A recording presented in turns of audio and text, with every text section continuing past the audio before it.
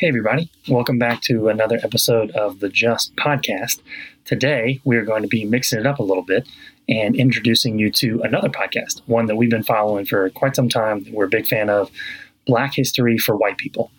On today's episode, the crew over at Black History for White People are going to be tackling the Juneteenth holiday, doing a deep dive on the significance of the holiday, how it came into being, the history, and the ramifications for present day. So there's a lot going on in this interview, and we're really excited to be able to put this content in front of you. I think there's a lot that you can learn from it and apply to your context, whatever that may be.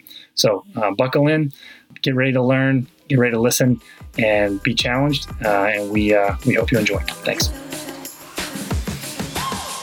Okay, Garen, we're going to be talking about Juneteenth. So set up for us the picture of what's going on in the country and the time frame, because I'm sure a lot of our listeners have heard of the word Juneteenth, but may not know exactly what that means in regards to history and the events that took place. So help us out. Yep, Juneteenth is a holiday on June 19th, celebrating the end of slavery in America, and it has roots in a particular story within Texas, within Galveston, Texas. But it's kind of grown over time and become just a general nationwide holiday celebrating the end of enslavement in America. So why June 19th in particular? That's the commemoration of the day that the word of freedom at the end of the Civil War came to Galveston, Texas, through General Granger bringing General Order Number 3. We're going to get into that in a minute. It was 2 years after the Emancipation Proclamation had been signed. So that's Abraham Lincoln. Yeah, Abraham freeing Lincoln, the slaves. 1863, signed the Emancipation Proclamation. And then 2 full years later is when the word of freedom actually came to Galveston and kind of reached the extent of the American landscape. So it was kind of marked the end of enslavement, because that's kind of like the further reaches of the word of freedom, kind of reaching out to Texas, kind of at the far end. But really, in one sense, slavery did not end until the signing of the 13th Amendment, which came a little bit after. But we celebrate June 19th because it's kind of a representative day that has just been chosen to celebrate the emancipation. And we do that for all holidays. For 4th of July, we picked the day that the Declaration of Independence was signed, even though you could just as easily have chosen the day that a definitive battle in the Revolutionary War happened, or when America won the Revolutionary War. But you kind of, to commemorate something, you just kind of have to pick a day. And June 19th is the day that in Texas was celebrated for a whole century. And then over time, it became adopted more broadly as the day to celebrate the emancipation. So to really get into the history and kind of tell the story, we're going to tell the story of Texas and what happened with freedom coming to Texas. But just realize this is just kind of a sample of what was happening in the country at the time. And going deep into what was happening in one place can kind of give us a snapshot of what was happening everywhere. The Harvard historian Annette Gordon-Reed said, "It is really a very Texas move to say that something that happened in our state was of enough consequence that it should be celebrated nationwide." So, I mean, just being from Texas, I think it's a very Texas thing. But Texas formally invites the rest of the world into celebrating. Yeah. I mean, no offense. We live in Texas. We're in Texas. Yeah, we're in Denton, in Texas. So let's go into Texas history. First of all, people have the wrong conception of Texas. People who don't live in Texas. When you hear about Texas, most people, what's conjured in their minds is cowboys and ranchers. And that's kind of been the case throughout Texas's history. But that's actually a minority of what Texas culture is all throughout the past. That's a picture of West Texas. But really, most of the population of Texas all along has been in East Texas, where it's not deserts, there's not cowboys and ranchers. And the defining cultural figure in East Texas and the defining figure over Texas politics throughout Texas history was the planter, was the plantation owner. The story of Texas politics is the story of plantation owners wielding their power to their own advantage. And so we're going to tell that story. Stephen F. Austin and the Mexican government sought to draw white people to Texas, but there was a strong anti-slavery sentiment among the Mexicans. So then Austin, who, as you know, the Texas capital is named after him, he lobbied intensely to get the Mexican legislature to protect slavery so that he could recruit white people, white plantation owners, with their slaves to Texas. But the Mexican government kept whittling away at slavery until the Texans had had enough of it and they rebelled. So most people know Texas for a while was an independent nation. If you're in Texas, they love to talk about how they were an independent nation. Yeah. But what most people don't realize is the entire reason for that independence was they became independent because they wanted to protect slavery. They wanted to create laws that thoroughly protected slavery. Mexico wouldn't have it because there was anti-slavery sentiments. And so the Texans broke away because they wanted to recruit more slavers to Texas. So Texas rebelled, became its own republic in 1836, which secured the right for the slavers. White settlers poured into the new republic, and Texas became a bit of an international pariah. It was seen internationally as a slaveholders' republic and had some bad PR. In Texas schools, there's this idea of Texas broke away because of states' rights. But you have to ask, all through history, slavery has always been defended with this appeal to state rights because people don't actually want to say they're defending slavery, so they just say they're defending states' rights. But really, it was the state's right to have slavery. That's what was actually at the root of what was being defended in Texas. So contention over slavery had been the central dynamic in Texas politics from the moment Stephen F. Austin had dreamed of bringing white colonists into the land. The Texas Constitution, whenever it broke away and became independent, it shows this. Section 6 of the Constitution says, quote, "All free white persons who shall immigrate to this republic and who shall, after a residence of 6 months, make oath before some competent authority that he intends to reside permanently in the same and shall swear to support this Constitution and that he will bear true allegiance to the Republic of Texas shall be entitled to all the privileges of citizenship." In the state constitution, they're explicitly limiting citizenship to the free white citizens. And then 3 sections later in section 9, they say, "Congress shall pass no laws to prohibit immigrants from the United States of America from bringing their slaves into the republic with them, and holding them by the same tenure by which such slaves were held in the United States. Nor shall Congress have power to emancipate slaves. Nor shall any slaveholder be allowed to emancipate his or her own slaves, without the consent of Congress, unless he or she shall send his or her slave or slaves without the limits of the republic. No free person of African descent, either in whole or in part, shall be permitted to reside permanently in the republic without consent of Congress." In other words, in Texas, there was no category of free black people. To be black categorically meant to be a slave. You literally needed explicit permission from Congress even to free a black person from slavery. And they had to then leave Texas or else have explicit permission from the Congress to stay. And that was actually more strict than the laws throughout the rest of the South. So slavery was central to the identity of Texas. Slavery was central to the culture of Texas. Annette Gordon-Reed, again, Harvard historian, said, "There's no way to get around the fact that whatever legitimate federalism-based issues were at play, slavery was a central reason Anglo-Texans wanted out of Mexico." So then Texas joined the U.S. Again, they had a bad PR because they were just seen internationally as a slave republic. And so they joined the U.S. in 1845. 16 years later, they joined the Confederacy in order to protect the very slavery that they had already been chasing all along. So that was in 1861, but the Emancipation Proclamation was signed in 1863.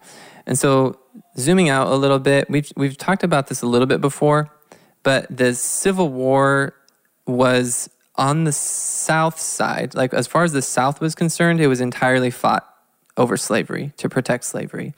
The South saw that the North was whittling away at the laws that were protecting slavery, and so they rebelled in order to preserve it.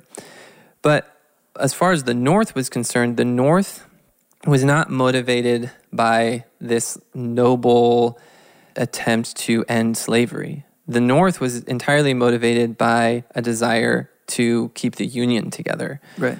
And so W.B. Du Bois, in his history of this era, commented that not 1 in 10 of the Northern soldiers would have been willing to fight if it had really been a war to end slavery. Because in the North, they were also white supremacists, almost universally. Even the abolitionists in the North were openly white supremacists for the most part. They just thought that slavery was wrong. Right. So the North was not motivated by good intentions. And that's why the Emancipation Proclamation didn't happen until 2 years into the Civil War.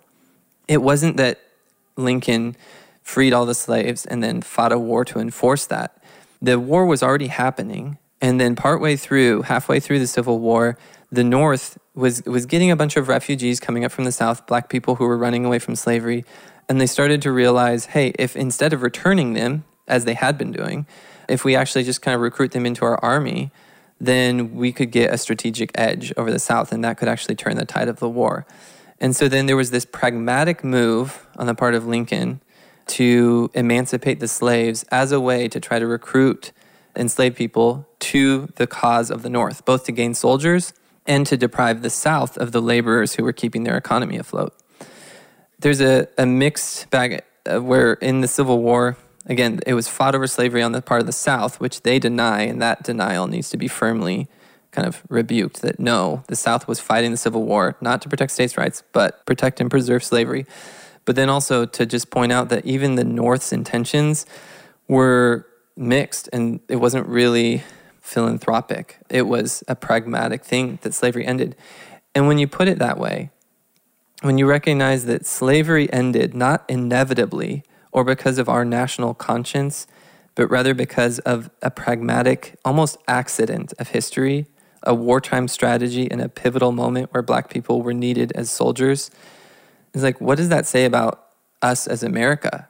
We have to process that part of the reason why white people think white supremacy isn't a big deal anymore is because it's like, well, slavery ended, so we had this moral conscience where we ended slavery and moved away from that. But just to recognize that all along the way, throughout history, white people have never repented of and never turned away from white supremacy. Even the end of slavery did not happen because white people felt bad and repented and turned away from it.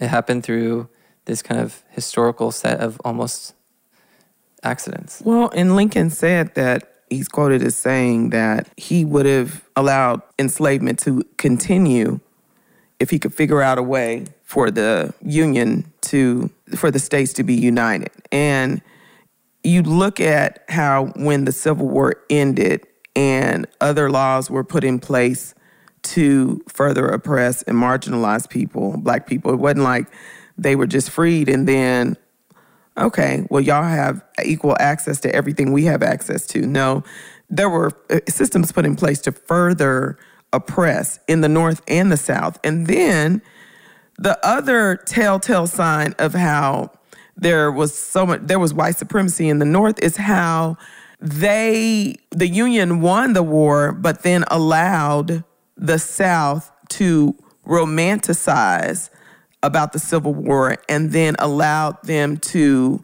build just this whole system of romanticizing and having relics and songs and patriotic songs like Dixie, and building monuments, because the Confederate monuments aren't just in the South. Mm-hmm. Building monuments, naming schools, naming streets, naming, naval base, like military bases. You don't fight a war. I mean, can you imagine us fighting with a country and then after we defeat the country, like us helping to fight the Holocaust, but then allowing Nazi monuments. Yeah, Nazi monuments to be erected in the United States. When the Holocaust ended in Germany, they eradicated, over time there was like a complete, and even if they found a Nazi sympathizer 50 years later, 60 years later, 80 years later, like they would go out and find folks that were like 90 years old that were former Nazi, soldiers and arrest them. Yep. There was zero tolerance for the foolery. America never did that. And people say, well, why are black folks just now fighting the monuments? We know that's not true. We've been fighting and pushing against the monuments for ever since they went up 50-something years after the Civil War ended. It was like the North won the war, but they allowed this, they empathized with the South and said, okay, we'll let y'all can do, y'all can do what y'all want to do. Y'all can name stuff after your heroes. You can carry the loser flag. That's freedom of speech. That's like, it's nuts. Yeah, there was even bills that came up to reimburse slavers. Right. Those didn't pass. But, I mean, they also didn't do anything to help black people start to build a life. Like the promises of giving any kind of land or any kind of start fell through, and the North also didn't reinforce just basic justice for the black people of the South, basic fairness in the court system, basic opportunity to have fair labor contracts or to have fair employment. Right. So I'm gonna read a section here of just to kind of make the point of I want to set the stage for what it was like in the South and in Texas leading up to the first Juneteenth. And an important part of it is just kind of recognizing the way that racism had just complete control over the mindsets of the people in the South. So to illustrate that, I've got a quote here from Alexander Stephens, the vice president of the Confederacy, a famous speech that he made called the Cornerstone Speech in 1861. He says, "The new Constitution, that is the Constitution of the Confederacy, has put to rest forever all the agitating questions relating to our peculiar institution, African slavery as it exists among us, the proper status of the Negro in our form of civilization. This is the immediate cause of the late rupture and present revolution. The prevailing ideas entertained by Thomas Jefferson and most of the leading statesmen at that time in the middle of the formation of the old Constitution were that the enslavement of the African was in violation of the laws of nature and that it was wrong in principle, socially, morally, and politically. It was an evil they knew not well how to deal with. Those ideas, however, were fundamentally wrong. They rested upon the assumption of the equality of races. This was an error. It was a sandy foundation. Our new government is founded upon exactly the opposite idea. Its foundations are laid, its cornerstone rests upon the great truth that the Negro is not equal to the white man, that slavery, subordination to the superior race, is his natural and normal condition." And then there was an eruption of applause. And then he continued, "This is our new government, is the first in the history of the world based upon this great physical, philosophical, and moral truth." The word moral, the fact that he could put moral in at the end there, emphasizing that it is our moral position that black people are inferior and that it is their rightful position to be serving as slaves of us, this superior white race. The fact of the applause, that these were applause lines in that day, that this was the vice president of the Confederacy openly declaring these things. This is not one man ranting. This is a clue of what everyone thought back in those days. So then that's the context into which General Granger brought his General Order Number 3. General Granger was the general of the U.S. Army who arrived in Galveston from his post in Louisiana. Again, the Civil War had been over since April when Robert E. Lee surrendered to General Grant. Confederate soldiers in Texas had nevertheless continued to fight. They didn't all actually get the memo initially. Word didn't travel as fast back then that the war was over. And the soldiers in Texas the Confederate soldiers actually won their last battle.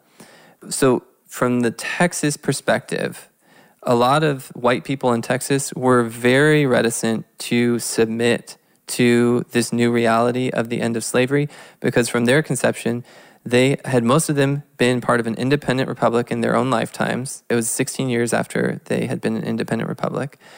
And they had won their last battle.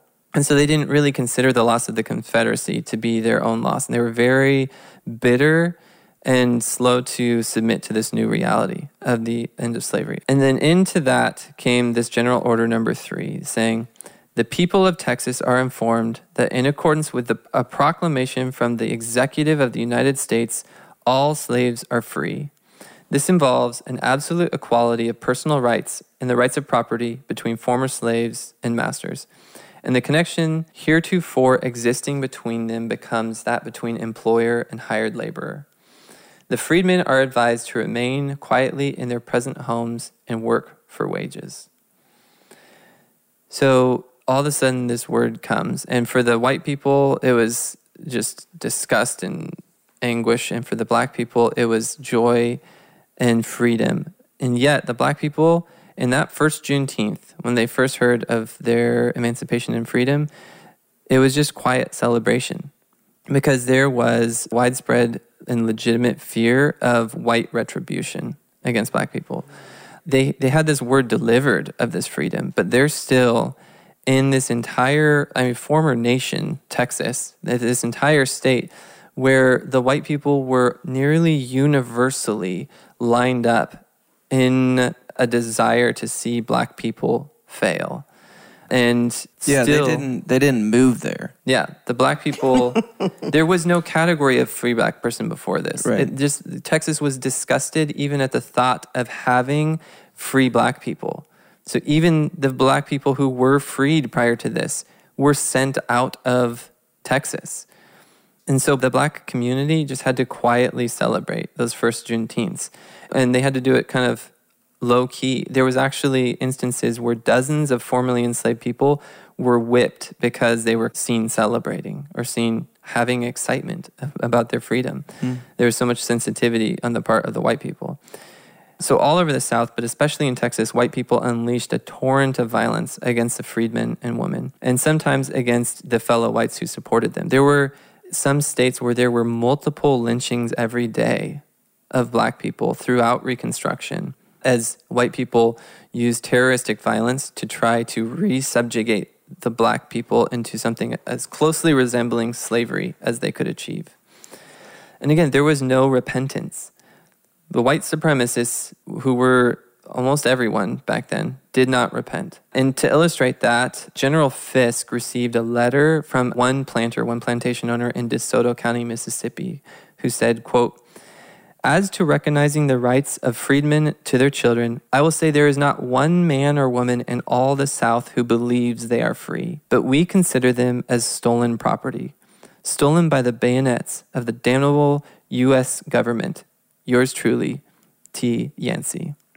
So that was the view, that white people saw them as stolen property and were embittered by that fact. And then also white people wanted, even needed black people to fail within society, because slavery, all throughout its time in America, the 70% of American history where we had slavery was defended by white people saying that black people were made for this and they will not be able to exist in free society. They are not going to be able to make it as free citizens.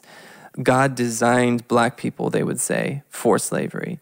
And they would make all these apologetics of defending slavery that rested upon white supremacy and black inferiority. And so then when black people were free, white people were at a crossroads where they either needed to repent and say we were wrong all along.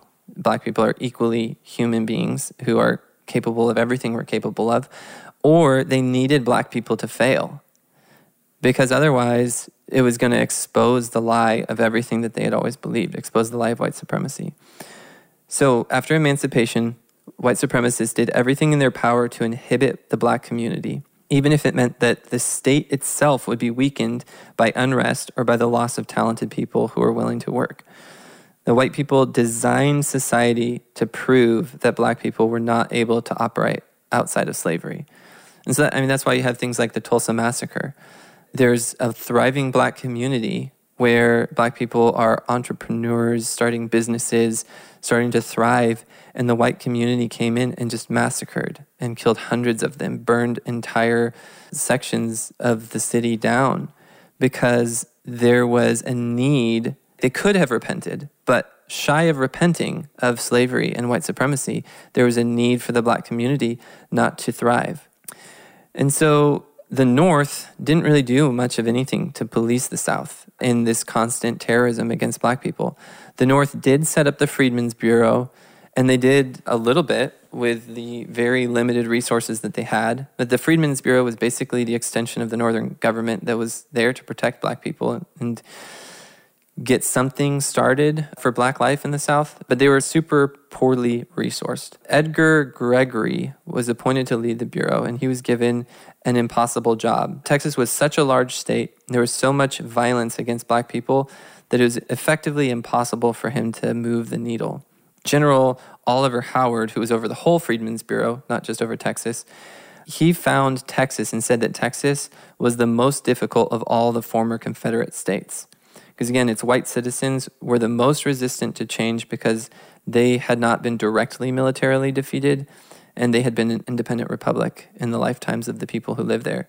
And so they were just super resistant and super violent towards the black community. I mean, even as you say that, I can, as someone who lives here, I mean, obviously, things have changed quite a bit since when you're reading that, but even though physically some things have changed, that mentality is, I can totally see that here.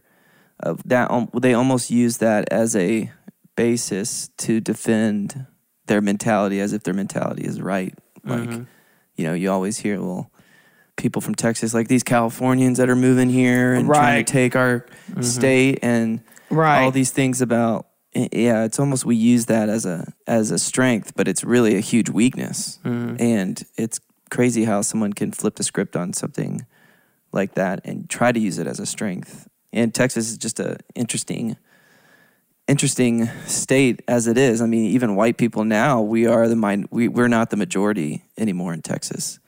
And I think it's been that way for at least probably a year or two. I'm not sure. I think the Latin community has outgrown us. And so it's interesting. It's such a crazy story to hear, especially that I can't imagine being someone in a society, enslaved in a society, then saying you're free.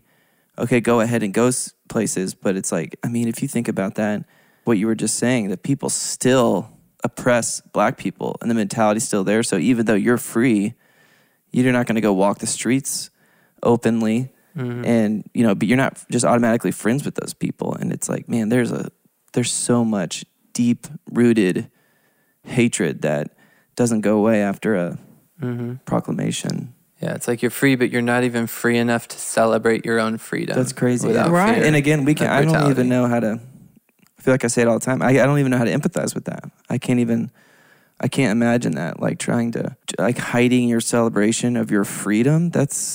And many black people went back into enslavement because they were free to what? Like they were free to be homeless, free to, like because of oppression still being okay and legal and lawful and lynchings and persecution, they had to feed their families, they had to live. And so many of them, I mean, enslavement continued, and I'm talking about actual enslavement continued for long after it was illegal, like no longer lawful. It was no longer legal, but it was still, lawful because they just basically changed the name.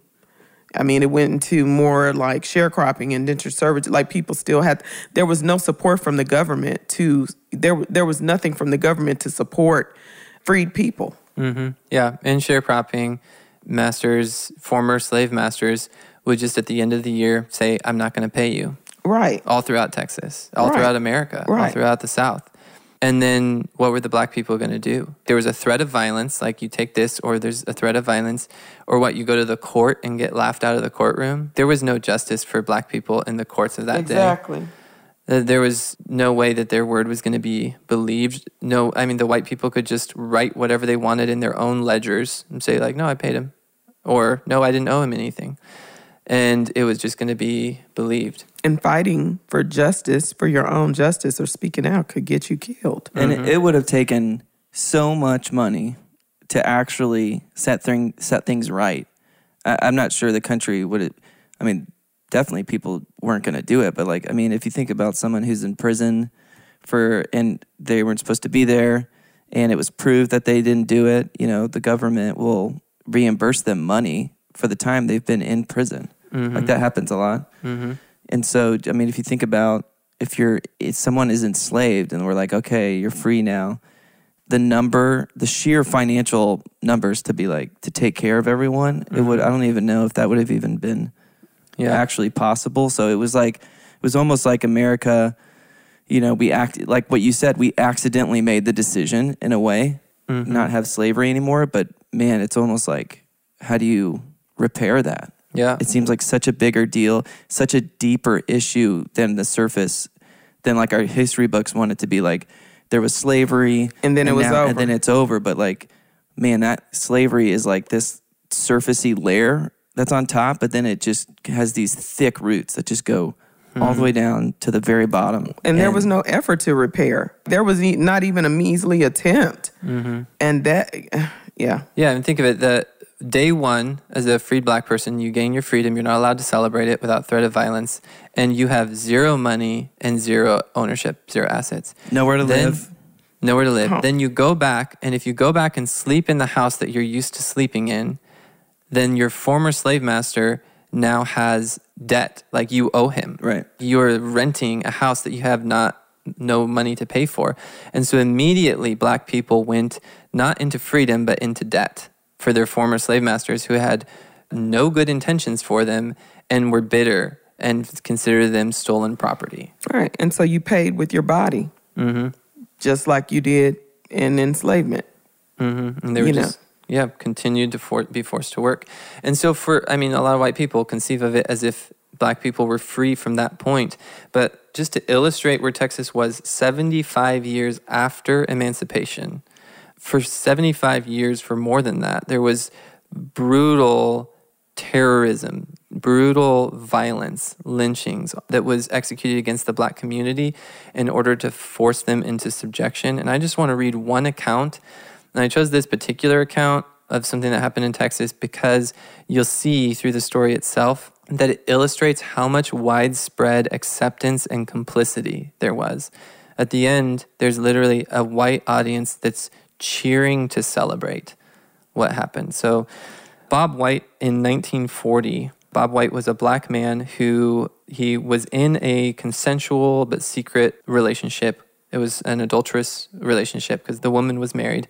But he was in a relationship with Ruby Cochran, and they were together. Bob White openly talked about this to members of the black community. Ruby Cochran was a white woman who was married. Her husband then found out about the relationship. And just broader picture of what happened back then is if you were a white woman, even with white supremacy being what it was, there's nothing in the human brain that's going to make you just automatically not be attracted to black men just because you see them as less than human. Like white women still were attracted to black men and still oftentimes would be in relationships with black men. But then what would happen is if that relationship was discovered because of white supremacy being what it was, you would be completely ostracized and potentially even violently treated or killed as a white woman if you were in a relationship with a black man. And so pretty much universally, whenever one of these relationships would be discovered, which they would be, universally, white women would accuse the black man of rape. That's just what happened because it's either you do that and you'll be believed because nobody could conceive of you as a white woman actually wanting a relationship because they were so racist.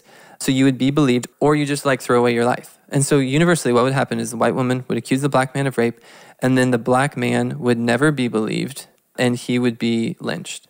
That's just what happened. So all throughout the South, this was a very common pattern that was practiced. And so in this instance, Bob was to be essentially lynched, but it was through the court system. Sometimes lynchings were extrajudicial, but sometimes they happen through the judicial process just being twisted. And when you say judicial process, you're saying the laws that we have in America would support this. Yeah, the laws then actually follow through with it. Yeah, so the laws, here's a man who's caught in this relationship, and then let me just walk you through what happened. I'll show you what I mean. Is that the Texas Rangers, took Bob into the woods and chained him to a tree every night for a week. And they beat him severely and demanded that he confess or else they would kill him. So then You're saying confess to having raped Ruby Cochran. So they beat him severely. He didn't have a lawyer. He couldn't read or write, but they made him sign or put his mark on a signed confession that he couldn't even read. And then, having that confession, they took him and set up a court, kind of a show trial in front of an all-white jury. And this is what I mean. It was essentially a lynching, but it's through the judicial system. It's like the trial is a foregone conclusion that he's going to be convicted. It's an all-white jury, and they sentenced him to death in the electric chair. So that's what happened locally, but then at that time, some of the federal government figures were, this is 1940, so some of the federal government figures were kind of cracking down on lynchings and the way that justice was miscarried throughout the South. So the case was appealed, and a new trial was ordered. So then White was again convicted, and then that was appealed to the Supreme Court in 1941. So the Supreme Court then overturned the conviction a second time, saying that White's constitutional rights had been violated, the way he was beat and threatened in the woods, which, yeah, that's a no-brainer. So then... Great job, Supreme Court. Yeah, so it went back to another trial, a third trial. And so then in June 1941, W.S. Dude Cochran, the husband of Ruby Cochran, walked in front of the courtroom, pulled out a .38, and shot White in the back of the head in front of the entire courtroom, in front of the judge and the prosecutors and everyone, and killed him instantly. And then he handed the gun to the prosecutor and turned himself in to be arrested. He was released on a $500 bond. His trial was just a few days later, and the trial lasted for 3 hours, and the jury returned a not guilty verdict after 2 minutes to open applause in the courtroom. In Texas. 80 years ago. Yeah. Wow. And this is half the time that has expired since slavery ended is when this happened, from then to now. So he was given a not guilty verdict to the open applause in the courtroom, and then Cochran walked out a free man after having murdered Bob White in front of the judge, lawyers, dozens of spectators. Wow, that's like unbelievable. I can't even... I'm like shocked. I was not expecting the story to go there. Mm-hmm. Yeah, that's what society, that's the fear that black people lived in those days. This is like in the lifetimes of people who are still alive today. And they lived in a world that was that racist to the point that you could just openly murder a black man and get away with it because an all-white jury was going to acquit you. Then you can, and hopefully people are thinking like, oh man, how is that different from today? So, there's some ways it's hard to believe if that happened now, that same thing would happen. So, like if somebody just came in and shot a guy in court and didn't immediately die, like that. So that part maybe we can agree that it might be different. Yeah, but maybe. Like the shadows of that, the echoes of all-white jury openly murdering black people and then just kind of on bond, or murdering a black or brown person and then you're a few years in prison and then you're good. Murdering someone, and because you wear a certain uniform, you don't go to jail. Mm-hmm. Yeah, qualified immunity, and it's hopefully people can. That seems. I think I can probably agree with everyone who's listening right now. Is probably like that is absolutely crazy. Yeah, even today the Supreme Court issued a ruling, the Batson rule, that basically said that lawyers are not allowed to strike black jurors from juries. But even today, that happens all the time. That black jurors are way more likely to be struck from juries. And there are prosecutors, where you can look on YouTube and find videos of prosecutors training and teaching other prosecutors on how to slickly get away with dismissing black jurors, how to come up with other excuses for why you're getting rid of them, because white people know that an all-white jury is more likely to convict a black defendant. It's actually 16% more likely to convict a black defendant if it's an all-white jury, even today. And and I think what's crazy is that jury selection is strategy. But yeah, go ahead. Yeah, I'm sorry. It is. And it is. And it's super disheartening. And it's like... That's a whole job. But what's crazy is when people are saying, I think what keeps popping up is, man, you're talking about race. We make these things a race problem. And it's like, I hope when people can hear this, even like disparities and stuff of, hey, let's not talk about race. And it just seems to dismiss things that we think of a lot of times racism is enslaving Black people. It seems like maybe we're getting close to the hump of like, hey, that's not what racism is. Mm-hmm. That can be what racism is for sure. But racism is exactly what you just kind of described. It's so deep. Okay, we got rid of the surface, but the roots are going down to our jury system, which is affecting whether or not people get killed in prison or not, whether they spend the rest of their lives in prison. It seems so obvious that this is a problem. Mm-hmm. And here is why it's a problem. Here's how maybe we could solve the problem, but it's just, I don't know. And I know a lot of the listeners of our podcast are probably on the same page as us, but it can be a frustration that like, oh, that's so obvious that this is a problem, that we have systemic issues. And it just reminds me of like anybody that says, we don't have systemic racism in this country.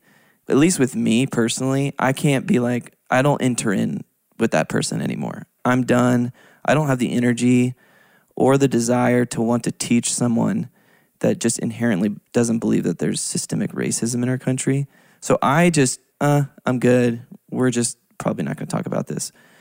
But it's these little things, these huge things that you're just talking about in the context of Juneteenth that seems so obvious. Mm-hmm. But there are problems. Black people have to work around it all the time because we have to exist in spaces that are not safe for us because we got to work and we got to feed kids and we got to eat, we got to live, we got to go to school, we got to do all the things. So we're having to, oftentimes we're not able to walk away from microaggression and the crazy things that people believe and how people want to prop us up, tokenize us. It's a beatdown, and then we have to pick and choose which fight we're going to enter into. Yeah. If you're a Black person and your boss does something that's racist. That's exactly what I was thinking about. Your boss. Like, what are you going to do? You don't really think, they will see your Black body and think, well, this is a Black person that's among us, so I'm just going to ask them. And what do you expect that Black person to say if you're paying their paycheck? Mm-hmm. What do you think that they're going to do if they, it's nuts. Yeah. And I want to just say a note here on with the story I just told, this story of this lynching in 1940 with Bob White, just a note about how history is recorded and the way that history is passed down through this white lens. Black people in that day, for the most part, did not have access to the archives or the general primary sources of history. Like, Black people didn't issue court rulings.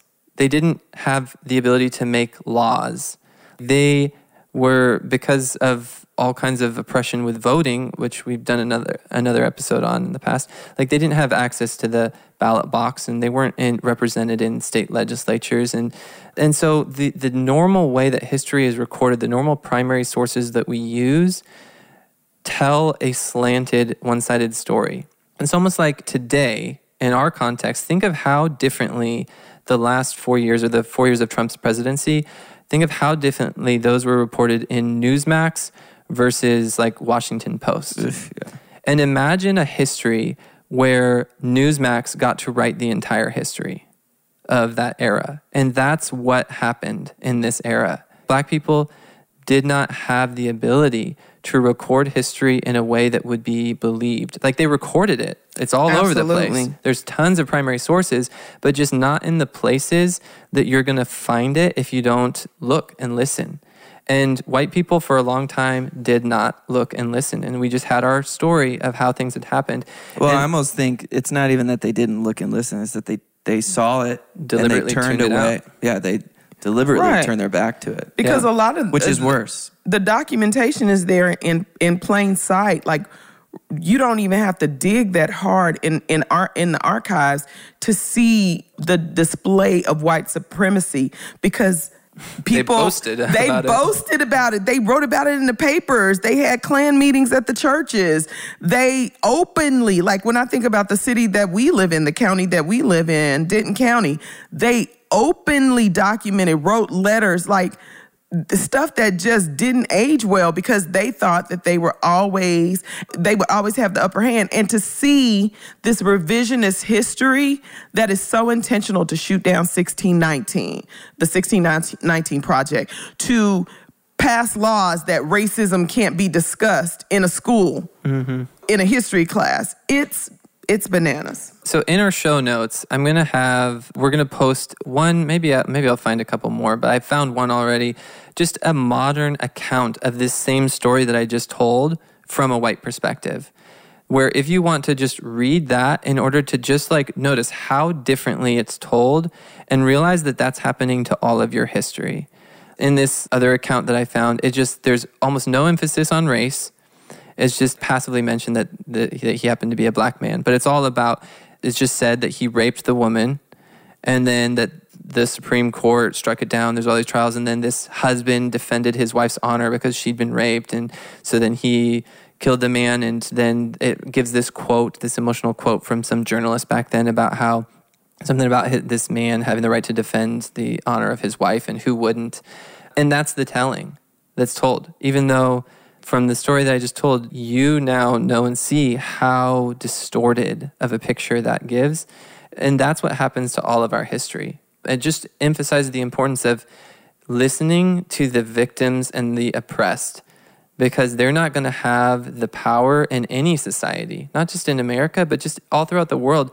The oppressed people are precisely the ones who don't have the microphone to tell you if you don't listen to them and believe them. Well, what's so interesting is that people try to have so many degrees of separation and time from enslavement and oppression. And so Viola Fletcher, she's 107 years old, and she just testified on Capitol Hill with her two younger brothers about the Tulsa race massacre and her experience. Her vivid memories, her trauma, the fact, advocating for reparations. So it's crazy that they're, like you said, my parents, people's grandparents, there are people who are still alive that either witnessed or saw their relatives endure or that saw oppression, like Black people saw it firsthand and experienced it firsthand. But you know who's also alive? The people who did the domestic terrorists, the white supremacists. It's so funny that we want to suppress all of this because we don't want to see Paw Paw as the racist that he was, because he was lynching Black people.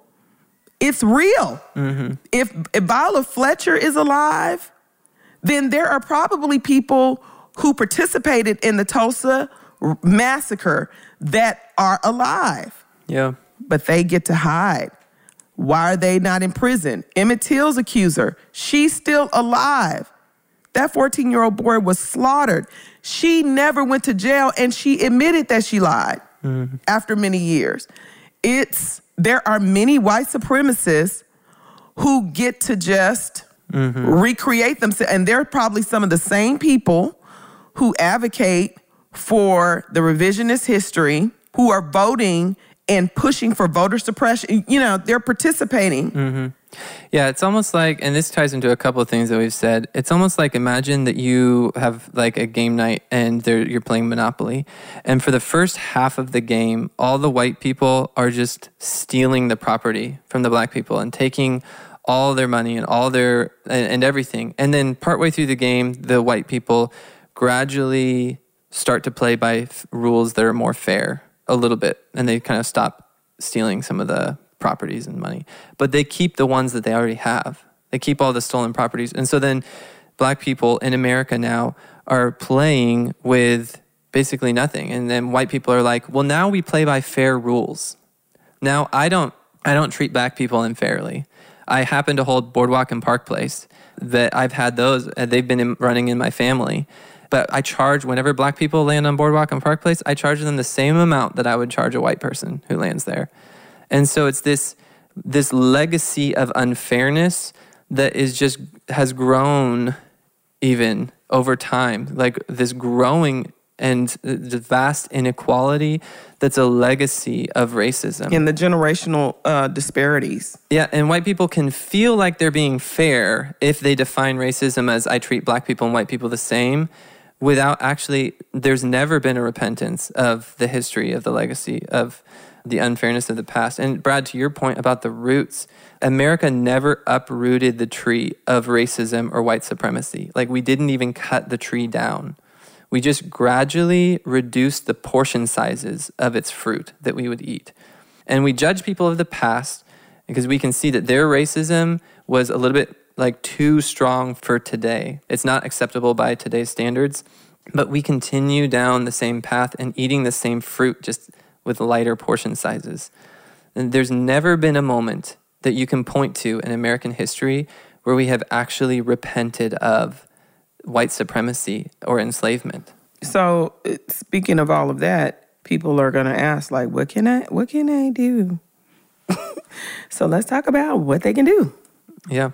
What does it look like then, with all this as history, to celebrate Juneteenth?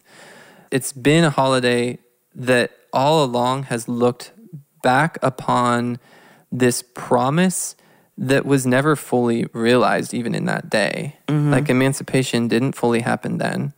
And it's a promise that even to today is not fully realized. Millions of black people, I just read an article this morning about a black man in prison for life without parole for marijuana possession.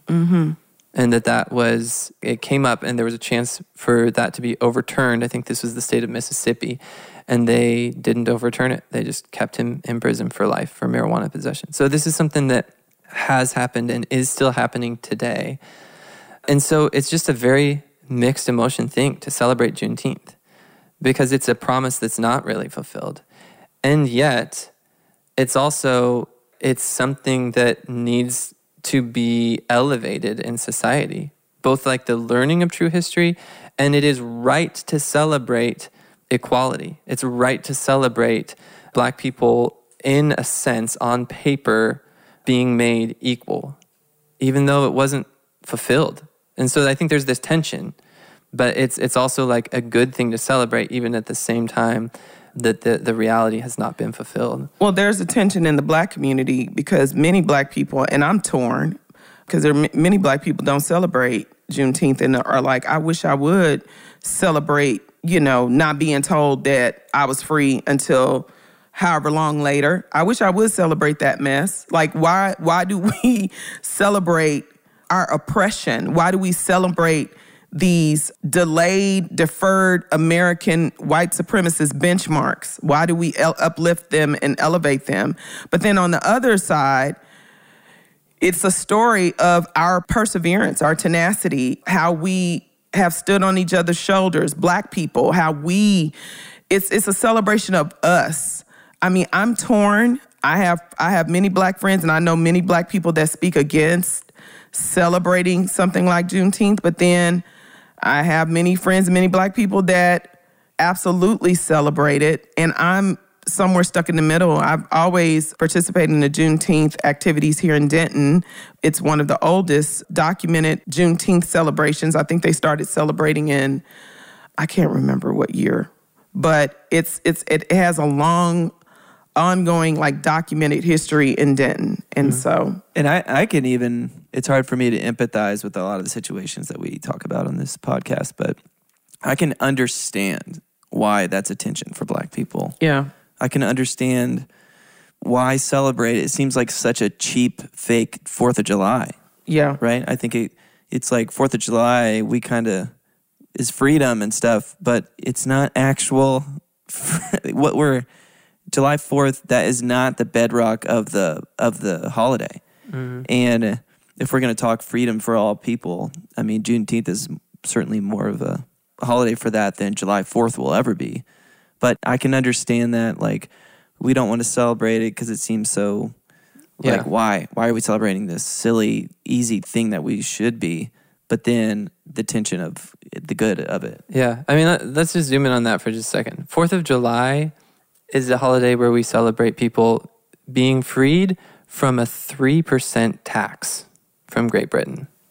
It was a 2% direct tax and a 1% I'll take a kind of 3% indirect tax. through something called the Navigation Act. Right. So it was a 3% tax versus Juneteenth. We celebrate Black people being freed from not just slavery, where they didn't get wages of their work, but actual complete dehumanization. And then on 4th of July, it was 2 million people were set free on 4th of July. The population of America at that time was 2.5 million, but 500,000 Black people remained in slavery. Like their status was unchanged by the Revolutionary War. So 2 million people gained their freedom on 4th of July versus 4 million people gained their freedom on Juneteenth through like emancipation.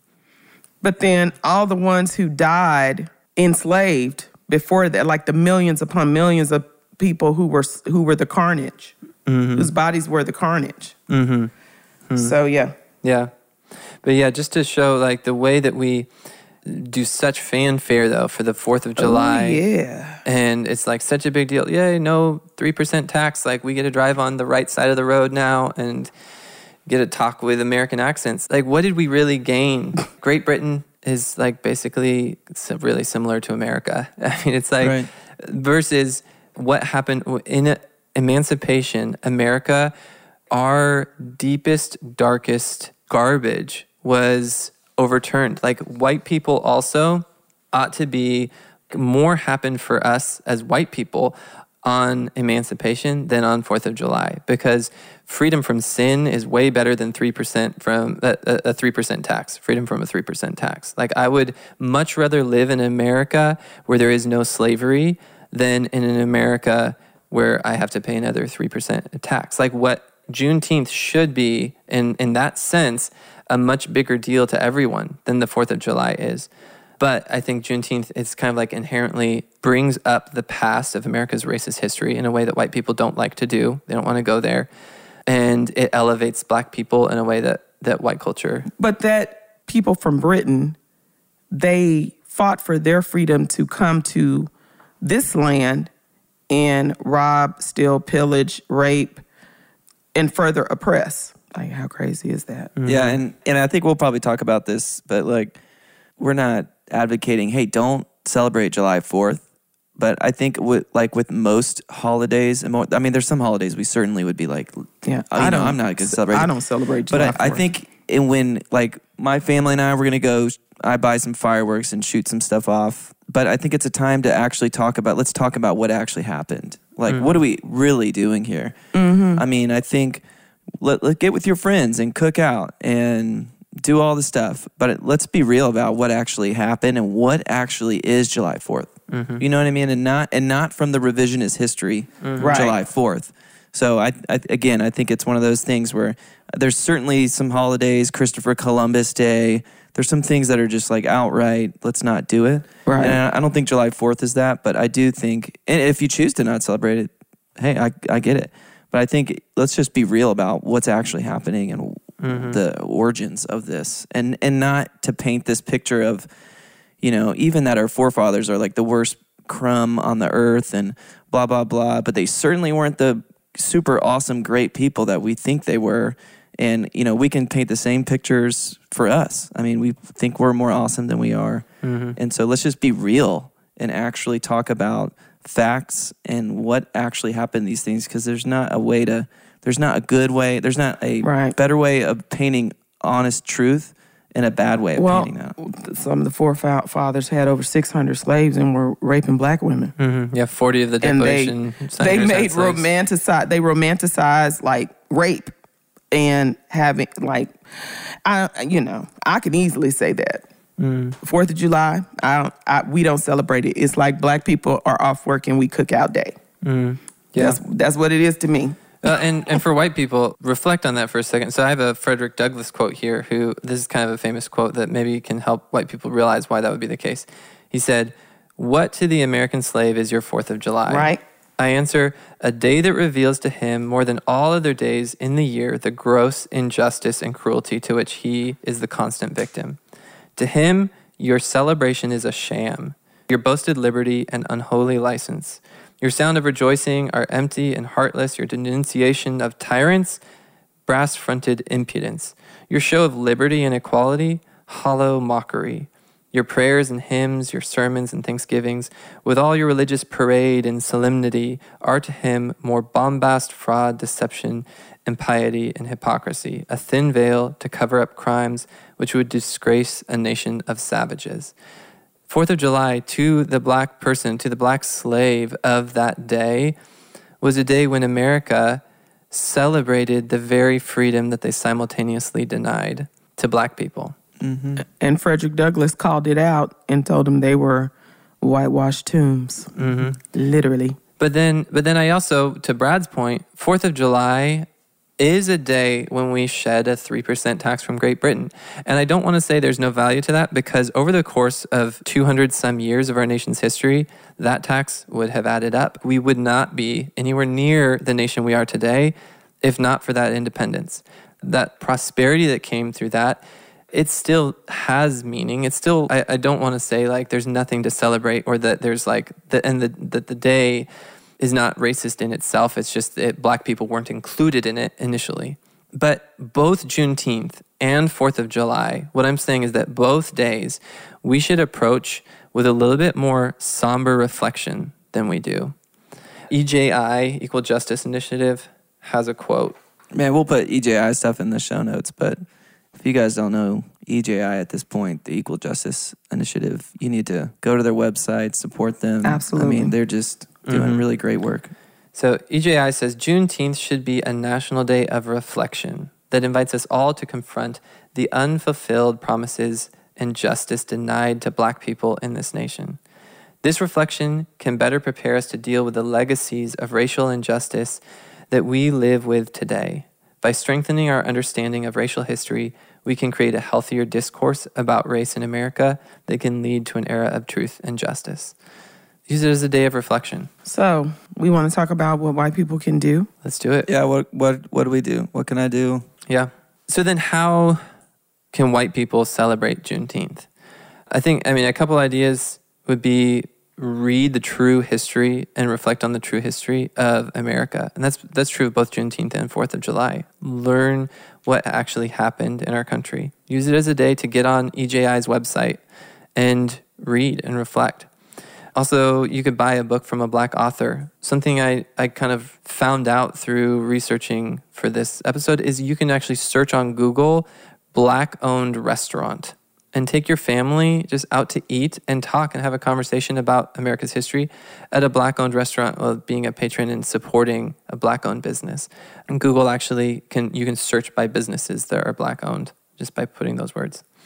But really, I think white people have in society, we just generally have the microphone most of the time, and the ability to decide what traditions to form around different holidays, Santa and the Easter Bunny and all the things, like we kind of come up with everything. So Juneteenth, I think really is just like a holiday that is still forming over time and coming into its own. It's still being adopted. It's 47 states have made it a state holiday, and there's a big push to make it a national holiday that I think will happen. And so it's going to continue to be shaped and formed. But as a white person, it's a good time for us to just step back and let black people decide like what they would like the holiday to look like, and to have them have the microphone. So just, Katina, I want to set you up with that and just turn it to you. Like, how would you want white people to celebrate it? What would it look like? How would you feel loved on that day by how white people can celebrate it? So the holiday itself and then the ongoing work and the spirit of the holiday are two things that I want to address. So white people, when there's a celebration or there are events that are going on in your city, again, Denton has been celebrating Juneteenth since 1891. I would say lose the one and done mentality and commit to ongoing work. Go to Juneteenth festivities, but also look to do things outside of Juneteenth, Martin Luther King Day. And that's not just the white people, but white organizations, white churches, because so-called multi-ethnic churches have a long-standing history of doing this one-and-done thing for performance. Support Juneteenth activities in your city or near you, specifically Black-led and run. Denton's Juneteenth now is more city-funded, but then this year, Project 19 is an organization of Black activists in Denton who grew up in Quakertown, grew up in Southeast Denton, whose families descend from Quakertown, and they're doing events this year alone, like as a separate group, and they're providing scholarships for Fred Moore students in Fred Moore High School. You can read it. You can listen to our Quakertown episode. But support Juneteenth activities in your city or near you, specifically Black-led and run. Attend with a heart of humility as an ally and not a spectator or consumer. So I'll use white churches in our area. Folks show up to support their so-called racial reconciliation efforts and not to do the work to serve, the marginalized community. Black people, we are by default inclusive, and we invite white and other cultures to speak or sing in Juneteenth activities or Martin Luther King Day or whatever day. And it's funny how that works. The most excluded people group is the most inclusive. Go to the activity and stay a while. If it's outdoors, and this is stuff that I've just witnessed because I've been a part of Denton Juneteenth for decades. If it's outdoors, don't come for 30 minutes to say you did and leave because it's too hot. How you think slavery was? Like, slavery was too hot and nobody had a choice. So if you're going to come, bring your water cooler, bring your drinks, bring your stuff, and be with the people. And don't sit on the outskirts because your white pastor is speaking for 5 minutes or the choir has been invited by the Black people who are descendants of the oppressed and who are marginalized. We invite you, we give you the stage to speak, and you do your thing, and then everybody, all of a sudden you see this big white exodus from the event. All right, we did it. Oh, y'all were so great. Y'all sang so, it was such a beautiful visual picture. Oh, we're going to post this in the church bulletin. Look at us. Come to stay. Learn about Black history and the varying Black perspectives on Juneteenth. Learn about them and the ones that you don't normally gravitate to. Learn about it from Black voices. Learn about the history of the oppression in your city. Denton has a horrible history of racism that continues because you don't have to go far to learn about Black history. Start in your city. And advocate for reparative work in your city. So in Denton, again, Quakertown, just like Tulsa and many other cities where Black people were displaced and their businesses were replaced. That's probably happened in every major city in the country, but in several small towns all throughout the country. So leveraging your privilege to advocate for reparative work, look around the town. Identify the Black-owned businesses, like Garen was saying. Denton Square is the hot spot here. It's the tourist attraction. They make a lot of money for that overpriced coffee and overpriced food.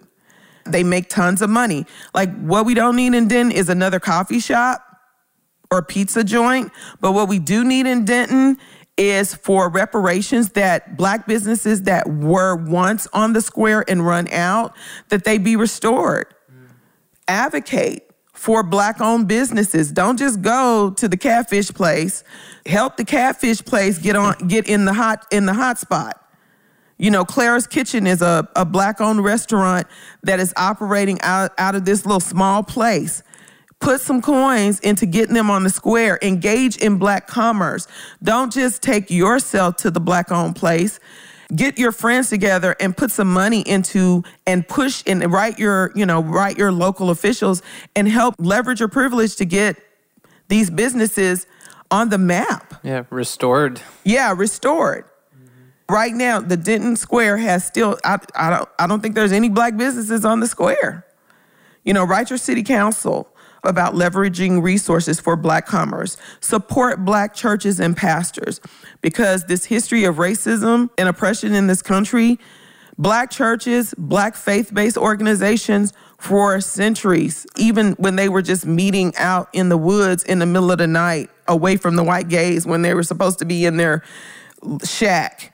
Even when that's where the roots of some of this stuff is. Some of these churches were like outdoors, that type of thing. And then many of these churches formed so that Black people could mobilize to just do the best they could to protect themselves from, the oppressive community that they live in. So support these black churches that have been around. Many of them, have been around for over 100 years. Get to know who these black pastors are. Don't just show up on again, Juneteenth or MLK Day to show your face for a photo op. See if they need a new air conditioning system. Notice the building that they're in and put some coins behind restoring their buildings or helping them to get new buildings. Support Black-led advocacy. That's important because there's so many white people. I was talking to a family this weekend that, and reading these articles about how Black death and oppression has been monetized by white people, who may give a little bit percentage of their book or whatever, but they're still, their fame. Everybody wants to hear a white person talk about Black history and a white person. They want to read a white person's book, Robin DiAngelo, but you don't want to read Austin Channing's book. And her book is amazing, and it's from a Black woman's perspective and experience. So identify those creatives and businesses and consultants, and the Black Chamber of Commerce, Denton has one, and the Black-led events, specifically the Black-led, the Black mobilized events. And then go in with the spirit of humility to not just spectate, but to humbly, participate and do the reparative work. So that's what I think needs to be done. Don't stop the one and done mentality. What would you both say to the white person that they're a listener of the show, they want to do the work, they want to listen, they want to learn, and they want to go to these activities, but they just feels uncomfortable. There's only a few white people there. Maybe I'm the only white person there. Welcome to our world. I hate when white people say, I want to come, Katina, but I don't want to be the only white person there. What we going to do? What we going to do to you? Again, Black people are the most inclusive people group in the world, period. Point blank. We always go, I don't know why we do this, because personally, we always go and seek out. Like, I have white people that support the things that I do, but it's a natural, organic thing. I'm not seeking white people just to seek white people. But by and large, we always seek to include others in the things that we do. So get over yourself. If you're afraid to step into a space where you're the only white person, then that should incentivize you to think, like, if I feel this way, how have Black people felt this whole time? Mm-hmm. Stop centering yourself. Yeah. Stop centering yourself. Like, you're not, the moral of the story. You're not the sun and the moon on which all of this should hang. Like, step into the experience of Black people. Know that we're the only Black people most often, and there are not safe spaces for us oftentimes to gather and mobilize. And you see this history of oppression, lynching, all these things that happen when white people would gather and how Black people would be slaughtered, or when white women cried, how Black people would die. And so you going somewhere and being the only white person proves that folks saying I don't see color is a lie. Because when you're in a space with all Black people, you are very aware of your difference. And fear is most often the default emotion. Welcome to our world. Mm-hmm. Yeah, that part of your brain that is uncomfortable in that moment is telling you something that's not true. I mean, it's like a false reality that you, in that moment, need to be nervous or self-conscious. Black people are people.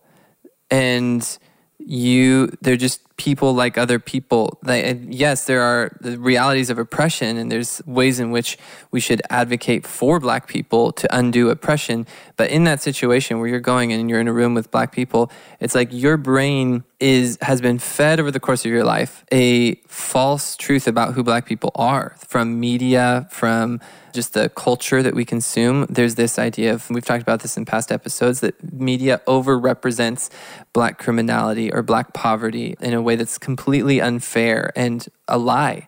And so in that situation, just train your brain to think rightly about Black people. And the way you do that is by going and just start a conversation. And step into the discomfort. Walk through the discomfort. Mm-hmm. Like Garen was saying earlier, yield the microphone.